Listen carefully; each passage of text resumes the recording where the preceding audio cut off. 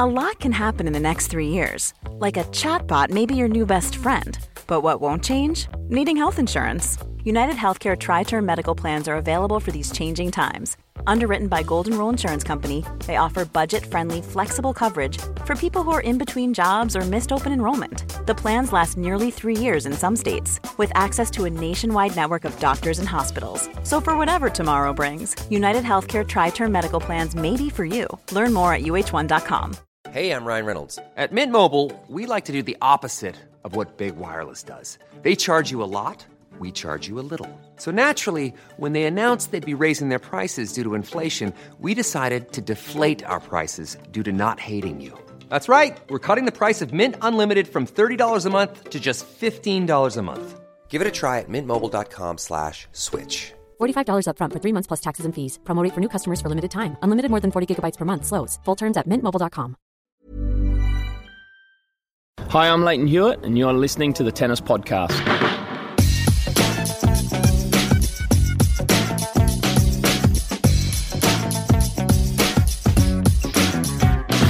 Hello and welcome to the Tennis Podcast, brought to you in association with The Telegraph. We come to you the day after Roger Federer produced a masterclass of attacking play to beat Andy Murray and Novak Djokovic back-to-back to win the Western and Southern Open in Cincinnati, denying Djokovic the Masters Slam and adding yet another enticing ingredient to the mix just a week ahead of the US Open. We're going to be hearing from both Federer and Djokovic in this episode. Elsewhere, Serena Williams put concerns over her form, fitness and state of mind behind her to defeat Simona Halep in straight sets, and now goes into the US Open trying to win the Calendar Slam and draw level with the great Steffi Graf on 22 Grand Slam titles. My name's David Law. I'm a tennis commentator for BBC Radio 5 Live and BT Sport. I'm joined from Cincinnati by my co-host Catherine Whitaker, who's been reporting on the Western and Southern Open over there this week. Catherine, Cincinnati, one of the few tournaments I haven't covered. You're there. What's it like? Well, for a limited time only now I am here because my flight to New York is in a few short hours. But yes, I am currently in Cincinnati. Well, actually, it's a bit of a con that they call it Cincinnati because I'm actually in Mason, Ohio, which is a sort of small town. It's the Reading of Cincinnati. What Reading is to London is what Mason is to Cincinnati. But it's very, very pleasant indeed. Is it like one of those Ryanair airports where you think you're in the middle of some swanky cosmopolitan city and you turn out to be in some little village about 20 miles away? Yeah, it's a bit Luton / Stansted-esque, but very nice indeed. So no complaints. But yes, I am. For the moment, at least, still in Cincinnati and have been for the week. And as it happens, as a tournament, like I say, I haven't been there, but it looks pretty spectacular. Isn't it four permanent stadia with floodlights? Yeah, it is sensational as a facility, and it's remarkable how wonderfully well attended it is as well, because you do feel a little bit like you're in not quite the middle of nowhere, but you do feel like you're very much out in the suburbs. And sort of when I arrived, I thought, where are all the people going to come from to fill this stadium? But they flock from miles around. And as you say, it's a wonderful facility and extremely well attended, great atmosphere, great weather for the most part. I think yesterday was a little bit too hot and humid, but stop complaining. I am English, so that accounts a little bit for my complaining about the humidity. But basically, it's a great event. Excellent. All right, well, we'll let the complaining go just this once. Now, storyline-wise, my word, there was a lot going on. Obviously, Murray and Djokovic came in from Montreal, having been in the final there. It's such a big ask, isn't it, physically and mentally, just to be motivated and fit enough to go straight into another one, having been in the final there. And you could see in their body language and the looks on their faces, the sort of strained expressions they both had. And one thinks of the near misses that they had in terms of going out of the tournament. I remember Djokovic being 3-love down in the decider to David Goffin and turning that around, and that was a good few rounds ago. Same for Murray against Grigor Dimitrov. I mean, he really should have lost that match by right. It was a tough week for those two, and actually a great credit to them both that they got as far as they did.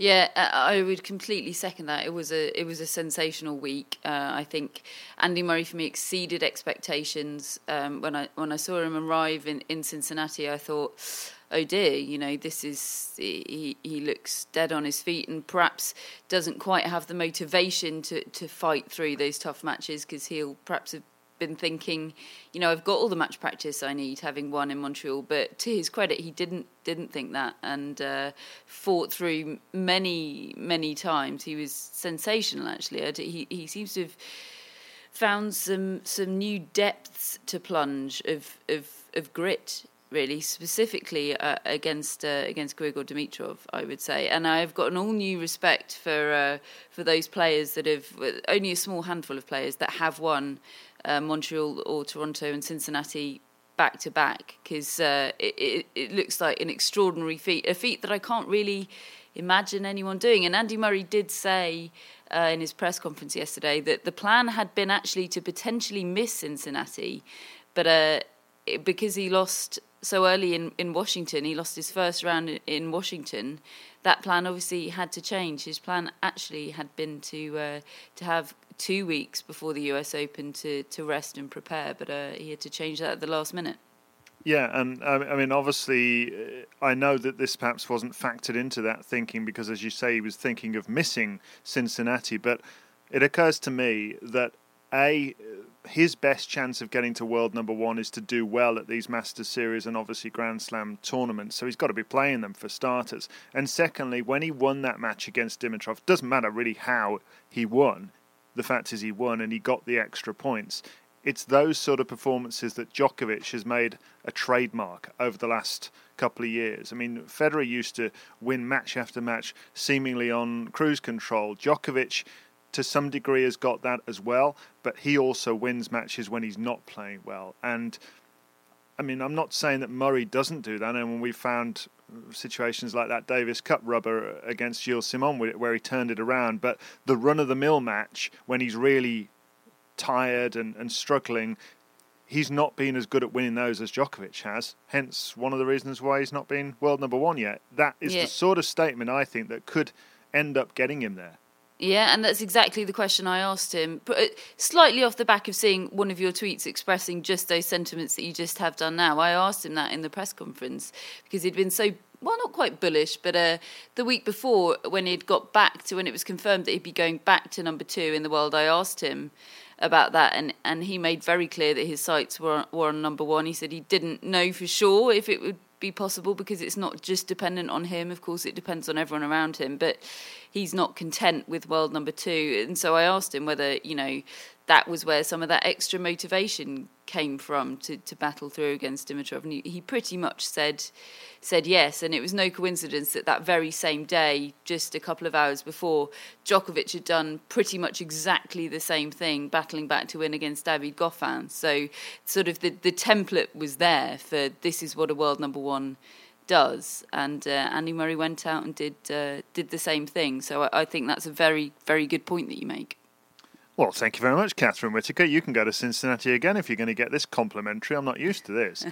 Now, Roger Federer is probably the man we really should be talking about just at this point, because not only did he win the title, there's also the extra element for me that he didn't play Montreal, and in fact this is the first tournament I think he's played since Wimbledon, isn't it? And I just find that whole attitude and approach fascinating in terms of he's decided freshness is the key. He wanted to play just once, and I mean, has he ever looked better over the course of a tournament than he just has? I mean, I'm sure he has, because we seem to say that sort of thing a lot about Roger Federer, but the guy was inventing shots. The guy, he was coming up with half volley returns and charging the net kamikaze style. I mean, it was extraordinary. That you wouldn't have thought that after 16, 17 years of watching Roger Federer, and about 13 of those, there's been about 10, 15 million of his fans watching every single ball he's hit,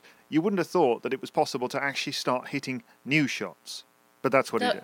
No, and I don't think he knew it was possible either. He said he just started doing it in practice for fun, and it sort of went quite well. And then he tried it in a match also for fun, and that went quite well.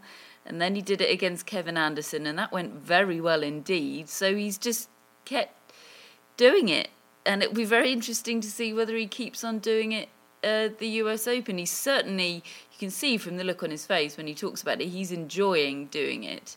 Absolutely. I mean, what a joy it must be to be able to invent shots and play that aggressively. It sounds like Stefan Edberg is very happy with him for playing that way and being that aggressive. Interestingly, Djokovic was asked about that tactic that Federer used yesterday in his press conference, and he was, I don't know whether it was just because he had lost and he was obviously generally a bit despondent, but he sort of shut the question down. He said, yeah, I noticed it was something he's doing. I've got no comment about it. Sort of implying I've got lots of comment about it. I don't want to say any of them. And I don't really know what to say about that because I've no idea what issue Djokovic could have with it. But he certainly gave the impression that he had something to say about the tactic Federer was using against him, but didn't want to say it. Now, as I say, maybe it could just have been despondency in defeat, but it didn't come across that way. But as a viewer, it was just sensational to watch. I mean, I think most likely his attitude is born of the fact that he's just frustrated after losing, and he's also exhausted. I think he needs a break and all that sort of thing. But generally, I don't think an opponent and a rival is likely to really dissect a fellow rival's strategy and approach to the sport, particularly because they don't want to give too much away.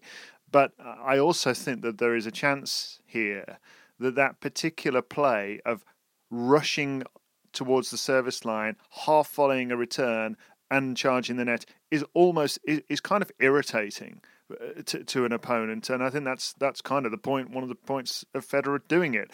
It's slightly dismissive of the opponent's serve. It's almost taking the mick out of them and saying, look, your serve's nothing, mate. I'm just going to come in and fool around. I don't care. I'm going to Mansour Barami. Kevin Anderson, wasn't it? I mean, Kevin Anderson, the serve is by far his greatest weapon. And Roger Federer was laughing in the face of it. It was, that match for me was the one of the week where I thought, hang on a second, what's he doing here and how is it working so well? Kevin Anderson was completely impotent in that match. It was extraordinary, and I think that was the one that made Federer go, okay, this really is something that can work. If it can work against Kevin Anderson, why wouldn't I try it against a less strong server? Well, I think the one other thing to bear in mind as well, we say he's invented the shot. If you actually go back 23 years and look at Stefan Edberg running to the title at the US Open and the year before against Jim Courier in 1991, where he absolutely thrashed Courier. This is basically what he did. Maybe we didn't notice it as much because it wasn't as unusual to charge the net like that. But Edberg just was relentless in chipping, charging, taking the ball early. I mean, there's the typical Federer flourish about the way he does it, and he's literally half volleying the ball. I mean, it's not even an exaggeration to say that. But there was a moment, and I said this at the time on Twitter, is that Edberg wasn't courtside, and it did just go through my head. Has he possessed him? No, is the answer to that, David. Categorically, but I do, as I said, think he would have been ever so happy. I think he probably phoned him with glee and said, "Well done, Roger. You've embodied my spirit very, very well." It was interesting. And then he was asked about Edberg in the press conference afterwards, and he said, "Yes, I do want to give credit to Edberg. Generally, he's been great, but I'd also like to give a lot of credit to my new racket. He's switched rackets. He's playing with a larger head." Well, Catherine, wait a minute. Should we hear from him? It's moving well, I think, all week. I think that's always crucial for me to be, getting out of the blocks early, fast, understand when to come forward. And when I do come forward, that is explosive. And throughout the week, it's been very good. I've been very pleased. Well, honestly, I think I'd like to give Stefan a lot of credit, and he has helped me in a big way. But I think the backhand's better since I also have a bigger racket head. I really think that was the change because it happened at the same time. But now I feel like I just don't shank it as much anymore. It's more of a clean hit. And of course, Stefan wants me to play up in the court and move in as much as possible, but in a clever way. Yeah, so he's been very interesting to work with, and we'll see him in the next few days when he arrives in New York. Well, I did it once in Madrid when I won because the player box was right on the side of the court. Same thing here. I just saw the girls and my wife and my coach, and I just like, well, it's just a short stroll. Let's quickly go over there and high five and see everybody when it's still how do you say, still hot. When it's all happening. So that was the reason, because the player box was just very convenient.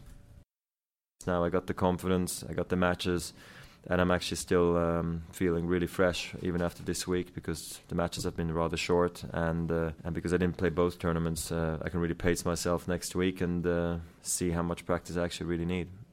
So there was the man himself, Catherine Whitaker, and Roger Federer, first of all, a very happy man, and as you were saying, that element of the racket, it is interesting, isn't it, to see somebody who's made a tangible change to the equipment that they use, which in itself is a quite risky thing for a tennis player at that level to do, and detailing a clear difference. And I did think during that final, I've never seen Roger Federer hit the backhand as cleanly and as aggressively in the drive, and I'm not talking about the charging of the net here, I'm just talking about the swipe of the backhand. He's hitting it with the same degree of aggression as he does with the forehand.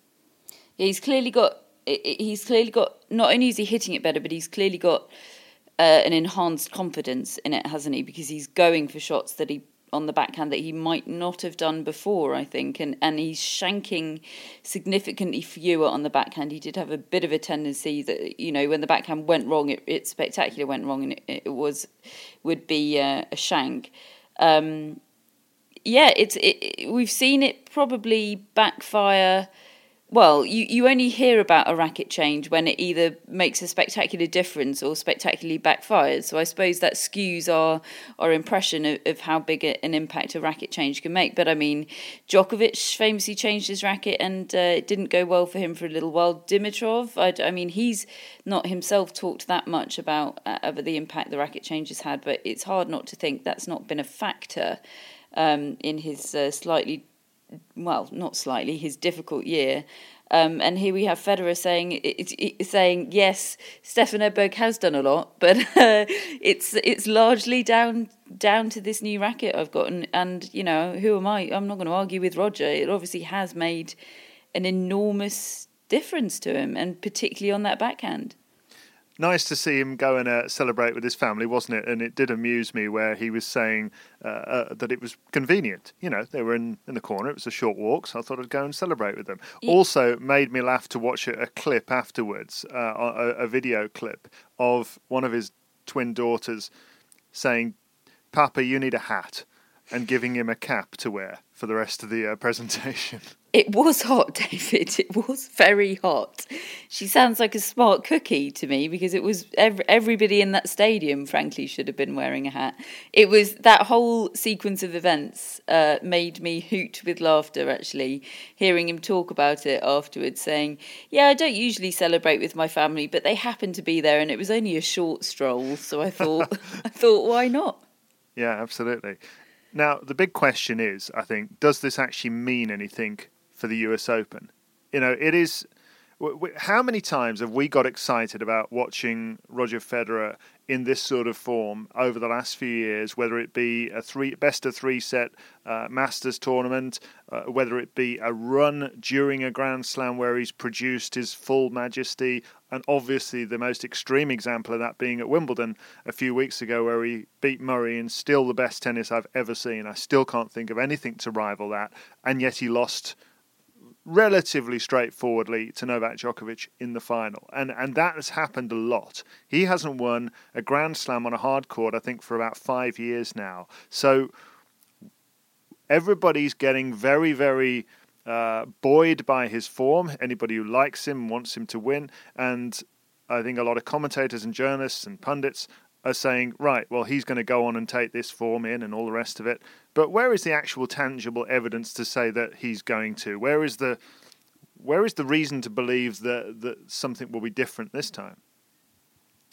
Well, we've just watched it for a week, the evidence. Yeah, I know that doesn't necessarily mean it's going to carry through to the US Open, but certainly this is a different Roger Federer on hard courts than we've seen for the last 2 or 3 years, I would say. I'd say there's sufficient evidence to say that. Yes, we don't know whether that will carry through to best of 5 sets over 2 weeks in a Grand Slam. We don't know that, but I do think it's a slightly different prospect this year. Just because, I mean, as I say, not just because of how he's playing, but he seems so confident in how he's playing. He seems confident that he can go for anything and he'll make it. The other factor, I think, is that Djokovic is certainly not at his best, and he's worried. I think Djokovic, I see worry in him. He's worried about his form. It's not where he wants it to be. And yes, the conditions in Cincinnati don't suit him as much as New York, but the conditions in Montreal suited him very well. They're slightly more similar to New York, and yes, it was a good tournament for him. But he's world number one. He's head and shoulders above everyone else. Not winning the tournament won't be satisfactory for him. And he said in his press conference yesterday, he said, I'm not happy with my form.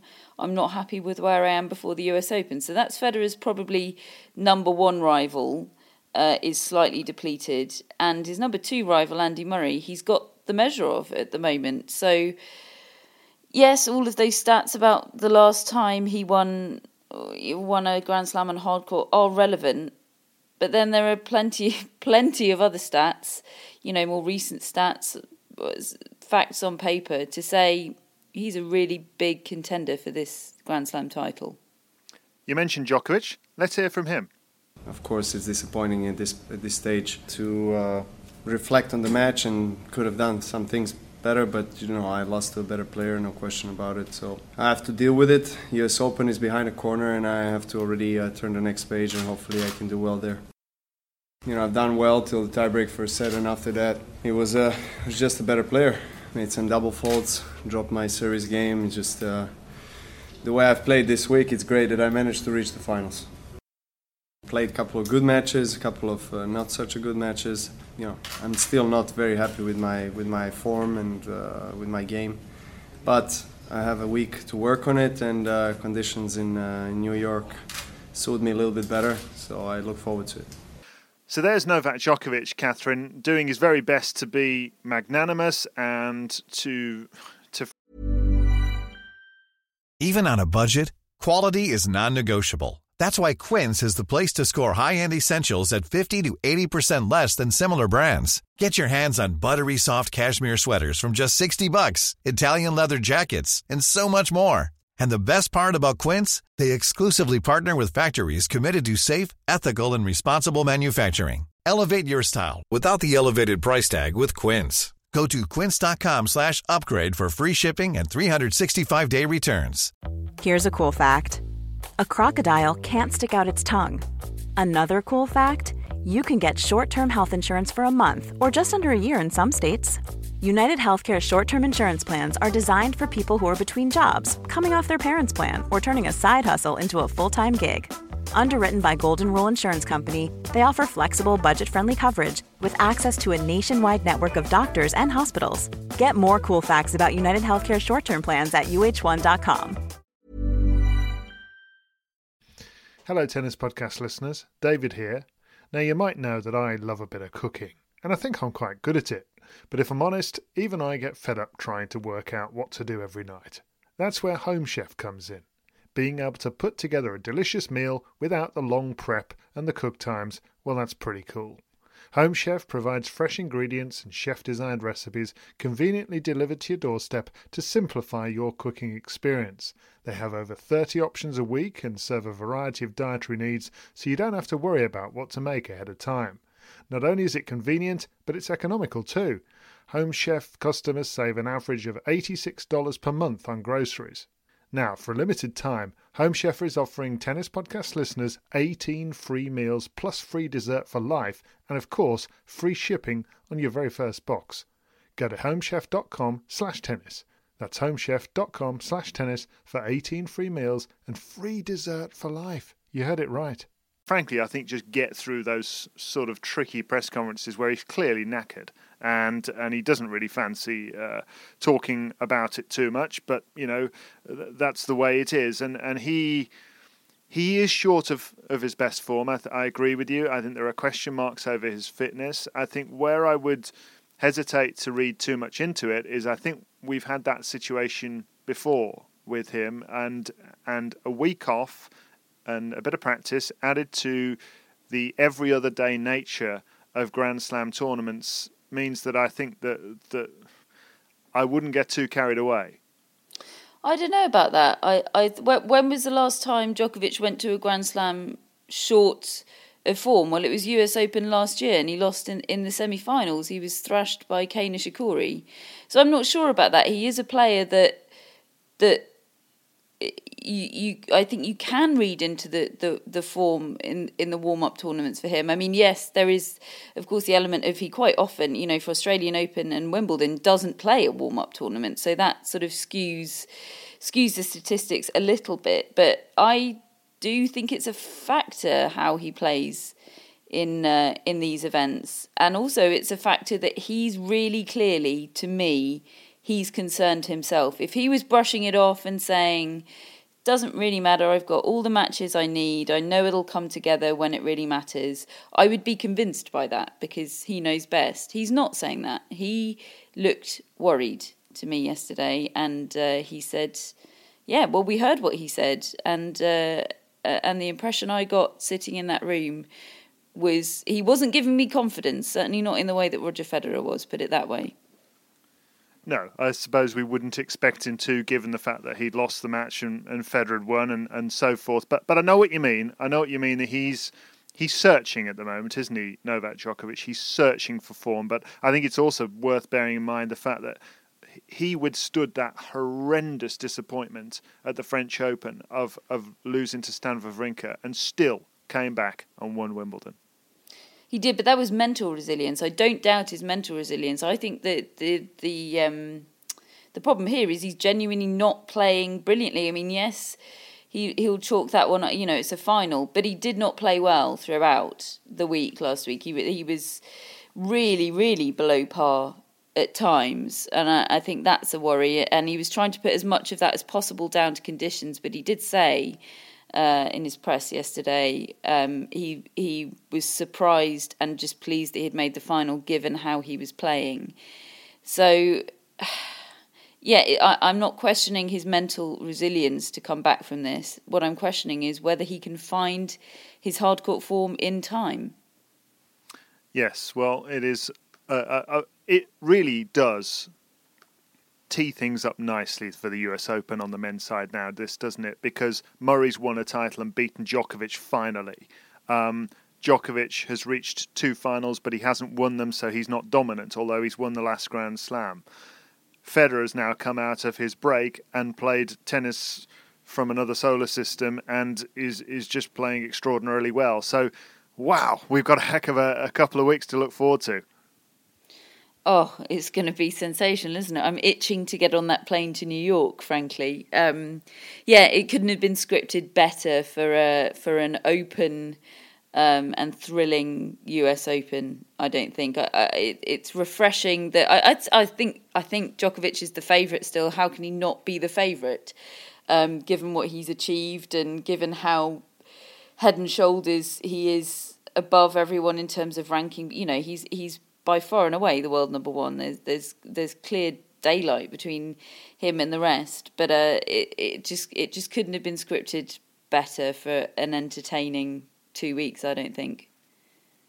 No, I think you're right there. Now, Catherine, Serena Williams had some wobbles over the course of the week. I was commentating on her for BT Sport. You were obviously reporting on the men's tournament over there in Cincinnati, but I paid close attention to the women's event, and she was struggling throughout the week. She was struggling, I thought, just as much, if not more, than Novak Djokovic, both physically and psychologically and emotionally, with this whole weight of trying for the US Open. But suddenly, when she got into that final, she hit another zone altogether, because Simona Halep played pretty well and pushed her, particularly in the second set. But I think that win for Serena Williams was a great weight lifted off herself, because I think she suddenly just relaxed a bit in the final, and I would be concerned now for every other player in that draw, even more than you would have been before, because she's firing now. Yeah, I think that win is tremendously significant. Actually, you're right. She didn't look brilliant throughout. It was sort of a similar story to her year, well, certainly a French Open and Wimbledon, which was, she was going down early in matches. She was looking iffy early, but she was digging deep and turning things around. And that was the story throughout a lot of her matches going through this tournament. But the fact that she managed to turn that around and just play pretty much brilliantly throughout against the one player that should have challenged her most throughout the week, that's a tremendously good sign for Serena Williams going into the US Open. She knows she can play her best when she needs to. And that, what greater weapon can you have going into a Grand Slam? Because Serena's best is the best. So she can get her best out of the locker when she needs it, then she, all other things being equal, should win this Grand Slam and the calendar year Grand Slam, shouldn't she?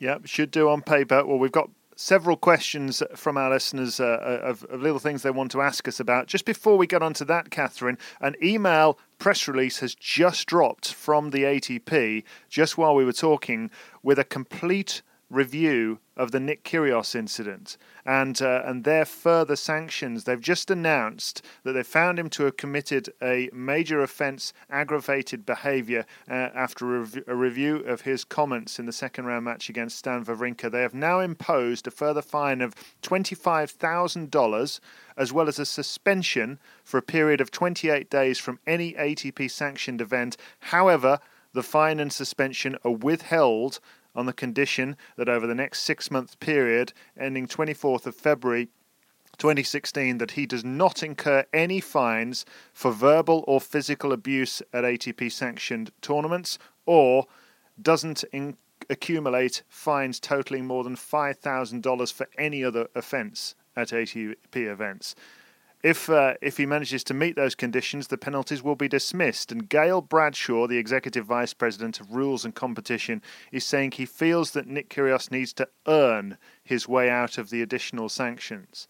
So it's quite an interesting one, that, isn't it? I don't think we've ever heard of anything quite like that before, in terms of a sanction against a player and a system of dealing them out. I.e., you've still got a chance here not to have them, but it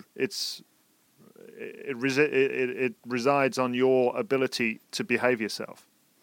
Just off the top of my head, with minimal time to process it, I think that sounds really sad. He's essentially on parole, isn't he? Or he's been given a suspended sentence. He's being incentivized to change his ways, which sounds really sensible to me. I think it is. I think it is sensible in that regard. I think the one sad thing about all this, and there are many sad things, of course. There are many disappointing things, depending on where you look at it from.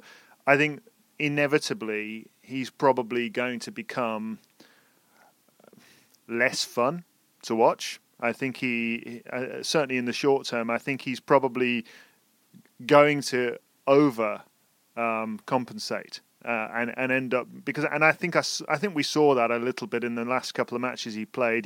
He didn't want to cause any more trouble, so we barely heard a peep out of him. And I think the problem is he's one of those players that if he is quiet and, inverted commas, focused, he doesn't play as well.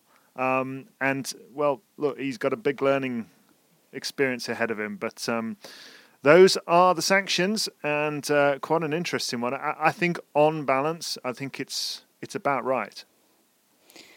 Yeah, that's my first impression. That sounds about right. I mean, everything you say, those downsides, I agree with those, but I think those would would probably apply whatever the sanctions the ATP imposed on him. I mean, he obviously has to change his ways, and if he's not able to do that whilst maintaining the character on the tennis court, then so be it, I suppose. I think it's a shame, but I also think it's on him, isn't it? I mean, there are players. I mean, I keep saying I think Kokkinakis is the model for this. He's got all the flair.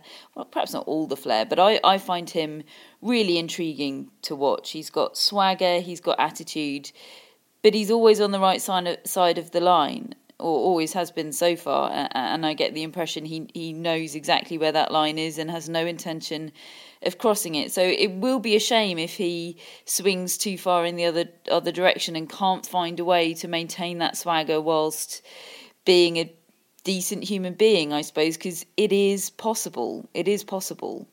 And I also think if he can't find that balance, his tennis might suffer, because, as you say, that's what he thrives on. That's what powers his brand of tennis. So I hope he can find a way to find the balance between it all. But I certainly think it'll take him time if he indeed is able to do it at all.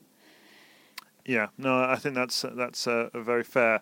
Now, a few points made by our listeners just before we finish for this edition of the Tennis Podcast. We've got Tab Farmer, who says, would really like to hear your take on Dimitrov's free fall and perhaps Coric and Zverev's chances of being the next greats. Well, I think we might just have to hesitate before we start talking about next greats again, because our record is a little bit poor just at the moment. Given we don't want to go jinxy anyone again, do we, David? Yeah, we spent 3 years effectively sponsoring Grigor Dimitrov. But anyway, I mean, I don't know. I find it really hard to know what to make of Grigor at the moment. But I personally was quite enthused by the way he played against Andy Murray. It was one of the first times I've seen him play like Grigor Dimitrov in probably since the last time he played Andy Murray at the Australian Open. He was exciting again. He was dangerous again, and he should have won that match. But he dearly needs to find some direction and just he needs to find a system of winning reliable points, not just using his flair. Yeah, for me, I agree with you. There were some positives to take from that match. For the periods that he was winning, he was a delight to watch, as we know he can be. But I think there were more negatives than positives, or certainly the negatives were bigger and heavier than the positives to take from that match. Pete Holterman, the media manager in Cincinnati, came around the press room afterwards to check on interest from the press in speaking to Dimitrov after the match, and nobody dared request to speak to him, but one of the journalists in the room said, could you bring him up just so we could give him a hug, because that is sort of, it's hard not to feel for him, isn't it? But he should be winning. He's not 17 and learning anymore. I mean, he is still learning, but the learning curve shouldn't be as steep as it is.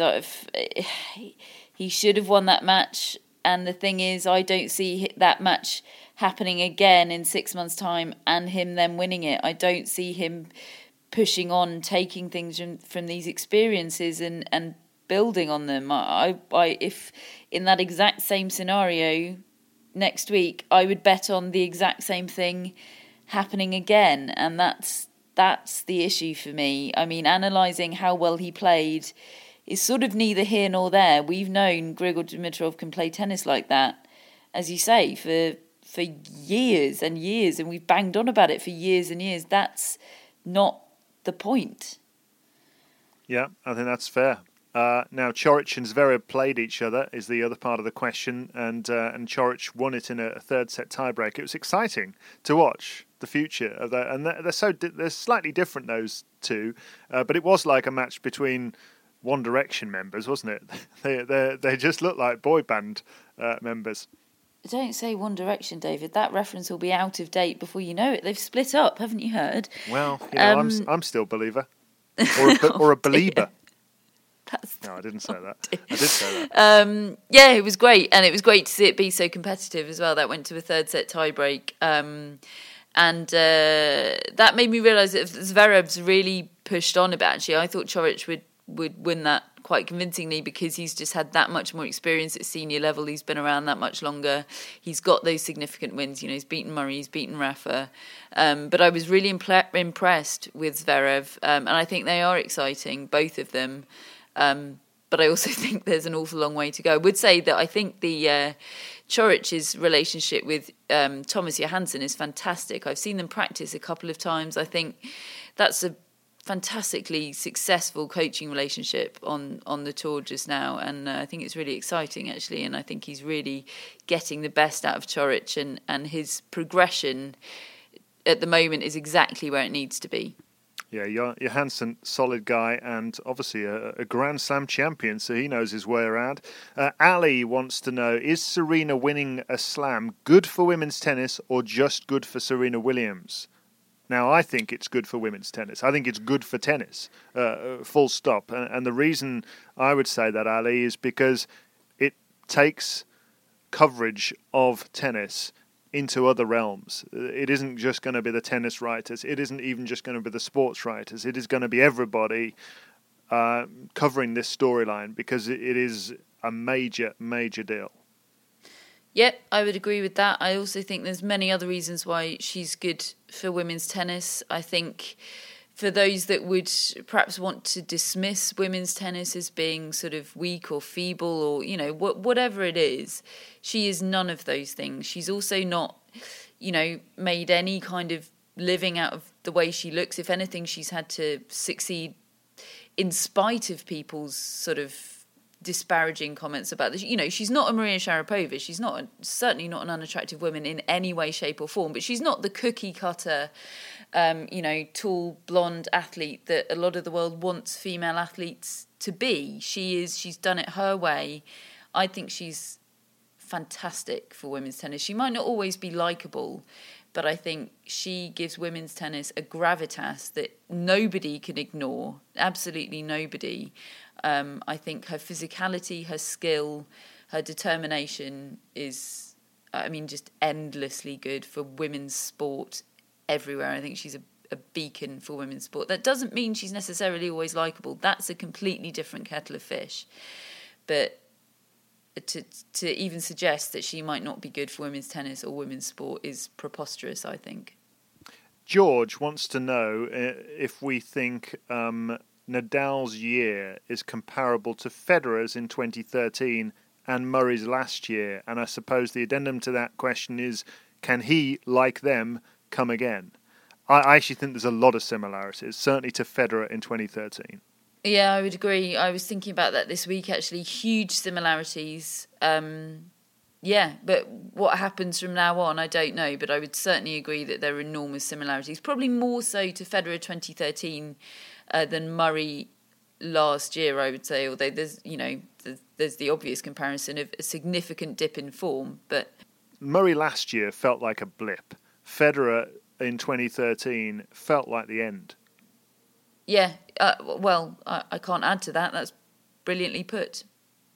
And can I just remind you as well, though, even though Federer in 2013 felt like the end, I can remember somebody saying that he would take people's breath away again. But anyway, enough of that. Now, Matthew McGee says, if not Serena, then who? Halep, Bencic? I actually think, Matthew, you've probably named the two most likely players to cause a problem. And if Bencic is fit, and if Bencic plays the sort of tennis she did in Toronto, I think she could go all the way, because she's got no obvious weakness apart from a slightly dodgy second serve, which is attackable. But her innate understanding of where the ball's going and where to put it back, I mean, I know that sounds so basic, but she has just mastered that, and she's also got a fearlessness about her. And it's not basic, David. It's absolutely not basic. I can tell you that. But you know what I mean? The way I'm summing it up in a way that sounds very basic. Yes. The ball's going over here, put it over there. But she just has almost like a sixth sense the way she plays tennis. Yeah, the way Martina Hingis used to, the way Murray does, I think the way Federer does. I would completely agree with that. I think it's going to be tough for her to back up what she's already done. I mean, I would apply what I said going into Cincinnati, which is that to say just please take all pressure off her shoulders because she's already overachieved for this stage in her career. If she can get to the second week, I will be immensely impressed with her. And then I would say I think if she does get to the second week, once she's there, wow, could she cause some problems for everybody else that's there?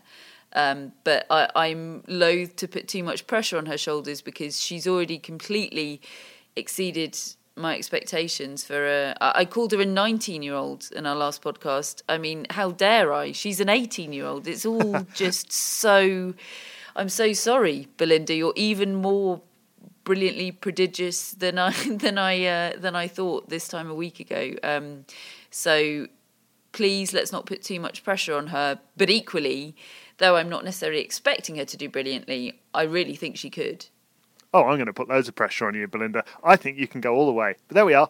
Now, I think that's about it for this edition of the Tennis Podcast, brought to you in association with The Telegraph. Just a quick word about the Champions Tennis Tournament at the Royal Albert Hall, where they have just announced the additions of Mats Wilander, Henri Leconte and Mansour Bahrami to a cast list that also includes Tim Henman and John McEnroe. 2nd to the 6th of December. Fantastic event. We're biased, we both work there, but we would go there buying tickets even if we didn't. So go to championstennis.co.uk and you can get some tickets to see McEnroe, Wilander, Leconte, Bahrami, you name it, they'll all be there. 2nd to the 6th of December.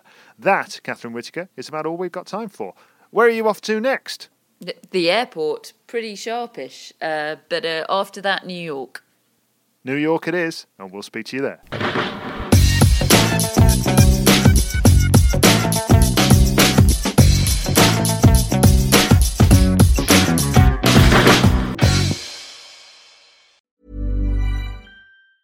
Mom deserves the best, and there's no better place to shop for Mother's Day than Whole Foods Market. They're your destination for unbeatable savings, from premium gifts to show-stopping flowers and irresistible desserts. Start by saving 33% with Prime on all body care and candles. Then get a 15-stem bunch of tulips for just $9.99 each with Prime. Round out Mom's menu with festive rosé, irresistible berry chantilly cake, and more special treats. Come celebrate Mother's Day at Whole Foods Market. Mom deserves the best, and there's no better place to shop for Mother's Day than Whole Foods Market. They're your destination for unbeatable savings, from premium gifts to show-stopping flowers and irresistible desserts. Start by saving 33% with Prime on all body care and candles. Then get a 15-stem bunch of tulips for just $9.99 each with Prime. Round out Mom's menu with festive rosé, irresistible berry chantilly cake, and more special treats. Come celebrate Mother's Day at Whole Foods Market.